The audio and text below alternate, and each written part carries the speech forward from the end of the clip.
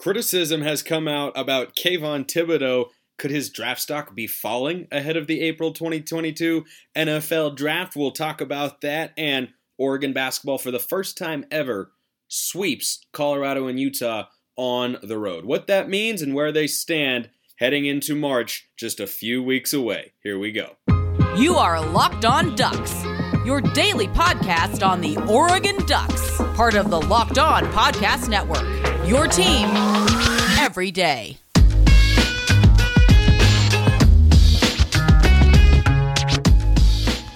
Yes, it is that time once again for Locked On Ducks. I'm your host, Spencer McLaughlin. Thank you for making this your first listen every day. It's part of the Locked On Podcast Network, your number one source to stay up to date with the Ducks every weekday. Remember to like and subscribe, leave a 5-star review if you have not already. And if you'd be so kind and want to leave a nice comment, that always makes me feel good because I love hosting the show and I like to know that you are enjoying it. If you ever want a question answered here on the show, hit me up on Twitter at smalls_55 or at LockedOnDucks, or you can tweet with the hashtag AskLODPod to get a question answered right here on the show by yours truly. Today's episode is brought to you by BetOnline.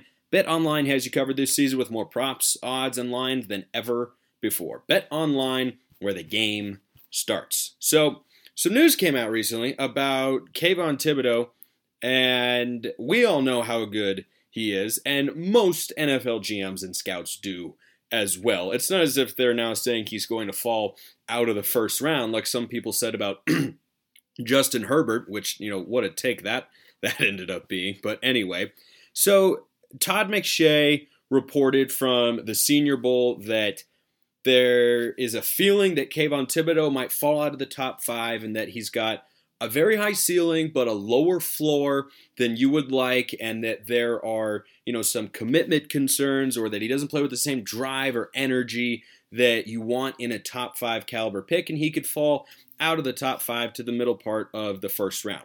And start off talking about this by saying, don't harp too much here on Todd McShay. The reason is he's just reporting what he is hearing. I don't think he has a personal gripe with Oregon or with the Ducks. He is in the know with NFL scouts and GMs, and what he is being told are these things. So don't shoot the messenger there. If you want to be mad at anyone, just send your anger out into the ether at the NFL scouts and GMs who could potentially, we'll see what happens come NFL draft time, pass on a really supremely talented guy at the defensive end position, which nowadays in the NFL is one of the hottest commodities in the sport. But don't shoot the messenger here, and I just found this to be so fascinating that this came out, because this is not the first time that an Oregon recruit who was projected to go early in the first round as a high-end pick was suddenly getting overanalyzed or over-criticized, and people were casting doubts on him, right? I just don't know what it is about the University of Oregon that leads that to be the case, but just for reference, a couple other guys coming out of Eugene that people, in retrospect, definitely overthought and overanalyzed. Justin Herbert. I don't know if you saw, he was the Pro Bowl offensive MVP. I mean, the Pro Bowl is unwatchable, but, it's still cool because he made the Pro Bowl in his second year. Also starting for the AFC along with DeForest Buckner. Pretty darn neat. Hashtag ProDucks. Haloti Ngata, a 5-star recruit for the Ducks. There were reports back in the day. I saw Jeff Schwartz talk about this. It's pretty funny. He said that, there were reports coming out back then like, oh, Haloti Ngata, I don't think he's really committed at practice. That's the word. He's not as committed as he should be at practice. Schwartz shut it down immediately and said the reports that he didn't do that were only true in the sense that he didn't practice as much because he wrecked the drills. They couldn't block him. He was too good. He went on to have a Pro Bowl level career. Penei Sewell, there were maturity concerns with Penei Sewell. He is now the best offensive lineman the Detroit Lions probably have. And he is an absolute stud and will be for years to come, only going to get better. All of these guys, I don't know what it is about Oregon. I don't know what we did to the NFL scouting community as a school, as a fan base, to garner this sort of over-criticism, but apparently here we are. And here's what I know about Kayvon Thibodeaux. He was the number one overall recruit in the class of 2019. The highest rated recruit, one of the 50 best of all time on the 24/7 composite rating, or one of the scouting agencies. He is a big-time guy. And not every number one recruit in the country pans out. Kayvon Thibodeaux panned out. You don't get to that status for a reason. He has the physical traits. That's the first thing. Number two, he only got better over his time at the University of Oregon. If you watch him as a freshman, he made some impact plays. No doubt. He blocked the punt in the Pac-12 championship game against Utah. He had a bunch of sacks late in that game as well. He played well in the Rose Bowl. He forced an interception, had another sack of Jack Cohn. There were a lot of things he did that were impactful during that freshman year. But he was kind of a one-trick pony, particularly in his first few games. We saw the physical traits. He's 6'5", almost 260, moves like a linebacker with explosive speed and a ferocious ability to just dismantle tackles and move all around. He's got great versatility, but he got a lot better and he got a lot stronger during his time at Oregon. And what that tells me is that he is coachable, and that really matters, because when you get to the NFL, you have to be willing to be coached. The best players are always willing to be coached. They're insane physical talents as well, guys like Aaron Donald, but I bet if you talk to any of the people who have been around these sorts of players or coached these sorts of players, they will tell you, yeah, these guys are coachable. They're able to take criticism, watch film, get better, improve. I saw him do that. He used to only be a speed rusher. By the end, he had a flurry of moves to get to the quarterback in pass rushing situations, and he is a lot better against the run than he gets credit for as well. Get to more on Kayvon Thibodeaux in just a sec, but BetOnline has you covered this season with more props, odds, and lines than ever before as football continues its march through the playoffs right to the big game next week. BetOnline remains the best spot for all of your sports scores, podcasts, and news this season. Not just football, BetOnline has up-to-the-minute info on pro and college hoops, NHL, boxing, UFC, live, real-time updates of current games. Don't wait to take advantage of all the amazing offers for the 2022 season. BetOnline, where the game starts. All right, so Thibodeaux is getting these reports from GMs and scouts, and his pass rush ability, his versatility is unquestionable. I mean, I think we saw that this year. There were times where I thought Tim DeRuyter almost used him in coverage too often. I don't think you should have never done it, because there were instances where you drop him into coverage and all the attention is on him so much it frees up lanes for other guys like Brandon Dorlus and Popo Amavai. There were moments where that was effective, but every third, he should have been rushing the passer on every third down. There's no other way to look at it, and that wasn't always the case. And I think as an offense, going up against a guy like Thibodeaux, if you see him drop into coverage on third down as a fan, you go, oh, thank goodness, our offensive line actually has a chance.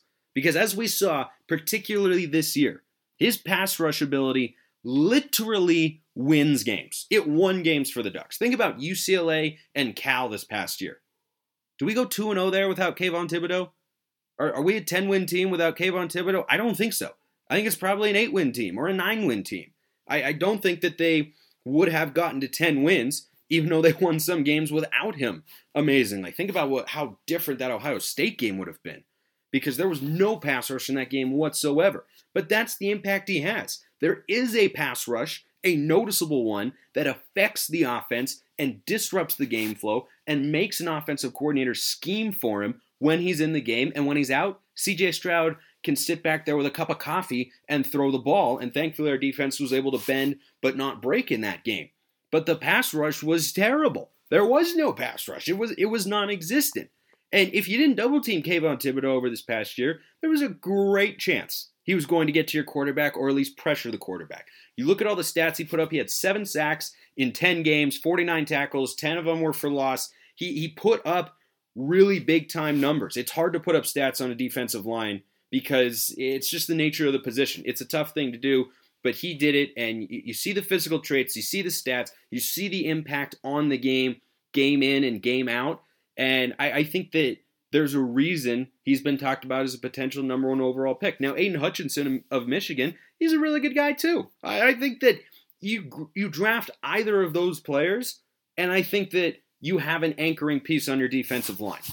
Hutchinson, I think, has maybe a higher floor than Kayvon Thibodeaux, but I think Thibodeau's ceiling is way higher than Aiden Hutchinson's. And I like Hutchinson, I do. I think Thibodeaux is more explosive, and I think he's more versatile. And I think that's why I would take him over Aiden Hutchinson going into this draft, especially when there's no top quarterback. I would see him probably as the number one overall prospect, but depends on team needs. And here's the other thing about these reports coming out that McShay has brought to us, and I'm sure he's taking plenty of flack for reporting what he heard. And again, he's hearing this from scouts and GMs. So if anyone passes on Thibodeaux and he ends up being a Pro Bowl caliber player, their loss. And we as Duck fans gain in a sense because we would get to see Kayvon Thibodeaux fall to a team that could perhaps contend in the playoffs or go to a stable organization, rather than, unfortunately, Penei Sewell, who's really good. He went to the Lions, and it's going to be a little bit before they're good. But the other thing about the draft I know is it's really easy to overanalyze and over-critique prospects. It's a ridiculously easy thing to do. I think it's partially because there's a long time between the end of the college football season and the NFL draft. And so people just start watching more and more film or need things to talk about or whatever the case may be. Stuff just sits in our mind too long, or Thibodeaux has been projected as the top pick in the draft for so long that maybe people just kind of got tired of it, bored of it. They wanted something fresh or something new. That's all possible. That's all certainly possible, and I have seen that be a part of it. I mean, Herbert, in retrospect, there were people who really, really said he might not be a first-round guy. I don't know if he's a top guy. I would take Tua. Really? How's that looking right now? You overthought it. Colin Cowherd said it great when he was talking about Herbert coming out of the draft. He's always been a Herbert guy, which is awesome for us as Duck fans because he influences the narrative in a significant way. But he said, look, he's big body, big arm, 4-point biology student. What exactly are we talking about here? He won a lot of games, helped turn around the Oregon football program, won a Rose Bowl. You see the mobility. What am I missing? And then Herbert gets to the Chargers, and you see from the very first game, oh my gosh, he is so good. And I think that Kayvon Thibodeaux has the potential to be like that. He's so explosive and strong and multiple in the ways that he can attack tackles to get to the quarterback.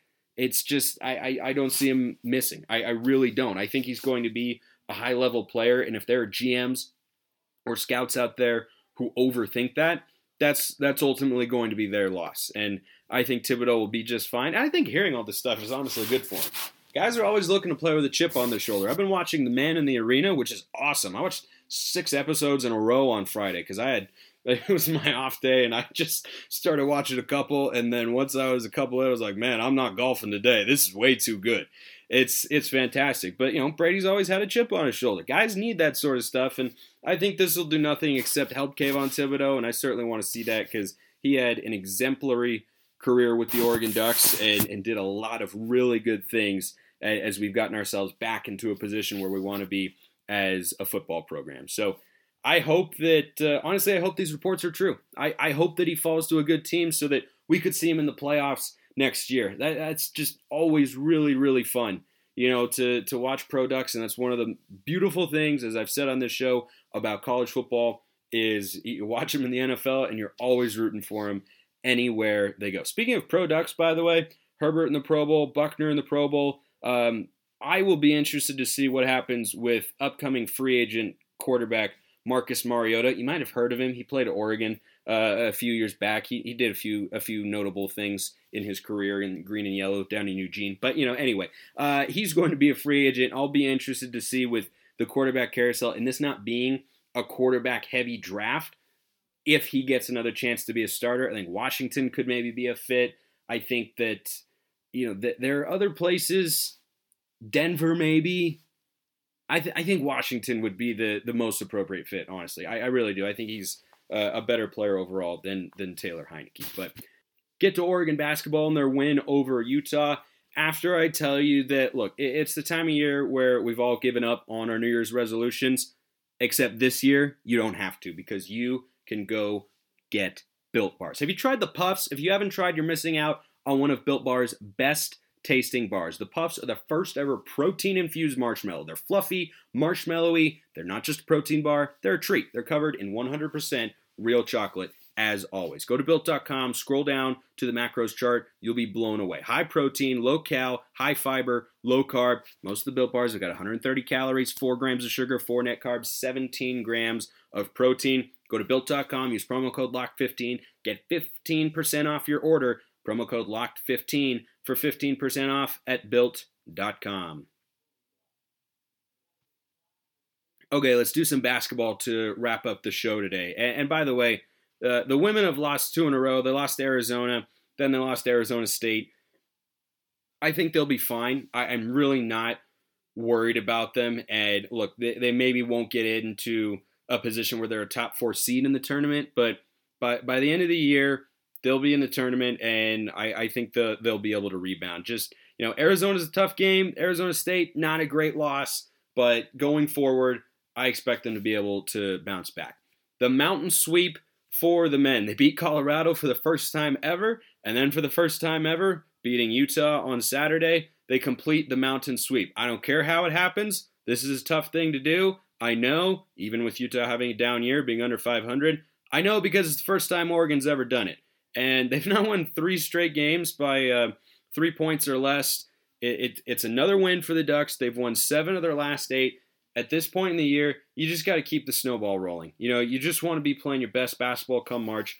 But unlike the women, the men still have work to do to get themselves into a position where they can feel comfortable with their NCAA tournament resume and be able to get in without having to win the Pac-12 conference tournament, which is just not a spot you want to be in. Oregon has thrived under that pressure before. Last time they had to do that, they won it, got to the Sweet 16, lost to eventual national champion Virginia. But that's a level of stress I'd rather not go through this year with the Ducks. But this overall was a good win. I'll get to the ending, but Oregon, has really had some nice performances this year. This was one of them, again, until the final few minutes. But, they had a lead early. They were in control for most of the game. By the way, first dunk of the year, I am all in on the hashtag Harmon Hammer. Damian Harmon threw down a dunk on a breakaway situation. So I'm all in on that. But Will Richardson was awesome, man. And I think the more I watch him, the more I think this is going to be the last year we get to enjoy him as Duck fans.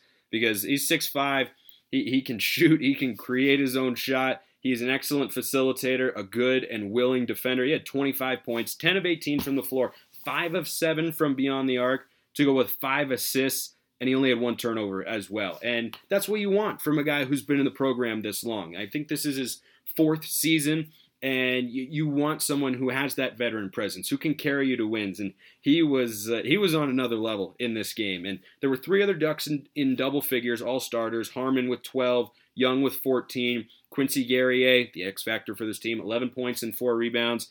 And the big guys played pretty well. Kepnong and Dante, they were solid, not the best game they've ever had once again, but just their presence inside and their ability to influence shots is something that doesn't show up in the stat sheet, but is there every night for the Ducks.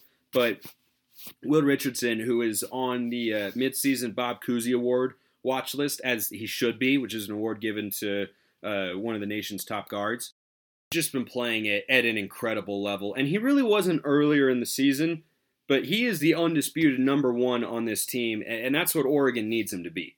He's not going to go 5 of 7 from downtown every game, but when he does, Oregon's got a great chance to win. He was pulling up from deep. I mean, deep beyond the arc. And that's not something he has done, the way Pritchard did his final year under Dana Altman, just pulling up from way outside. That's something that Will Richardson clearly can do, which is great. It is only going to bring defenders out more, allow him more driving lanes, and he's a really good finisher inside. But the Ducks now sit at 15-7, 8-3 overall. They're second in the Pac-12 after UCLA lost to Arizona State in an interesting game with Dave Pasch and Bill Walton.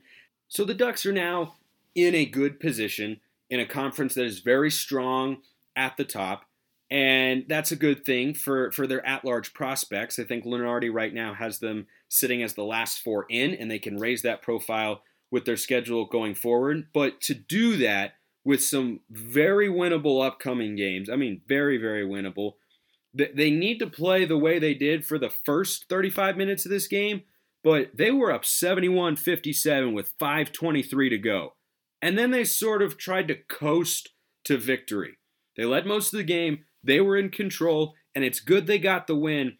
But you can't give teams hope like this. And on the road, this was a game Oregon easily could have lost by the end. Sloppy turnovers, poor defense. Utah hit some shots, just, not having the tenacity they need at the offensive end. All of that sort of stuff comes into play. And I just think that if Oregon is going to finish this season the way that they need to, and they've got they got 9 games left in the season. That's the one thing I hadn't looked at before I came into the show. Sue me. Anyway, so they've got 9 games left in the season.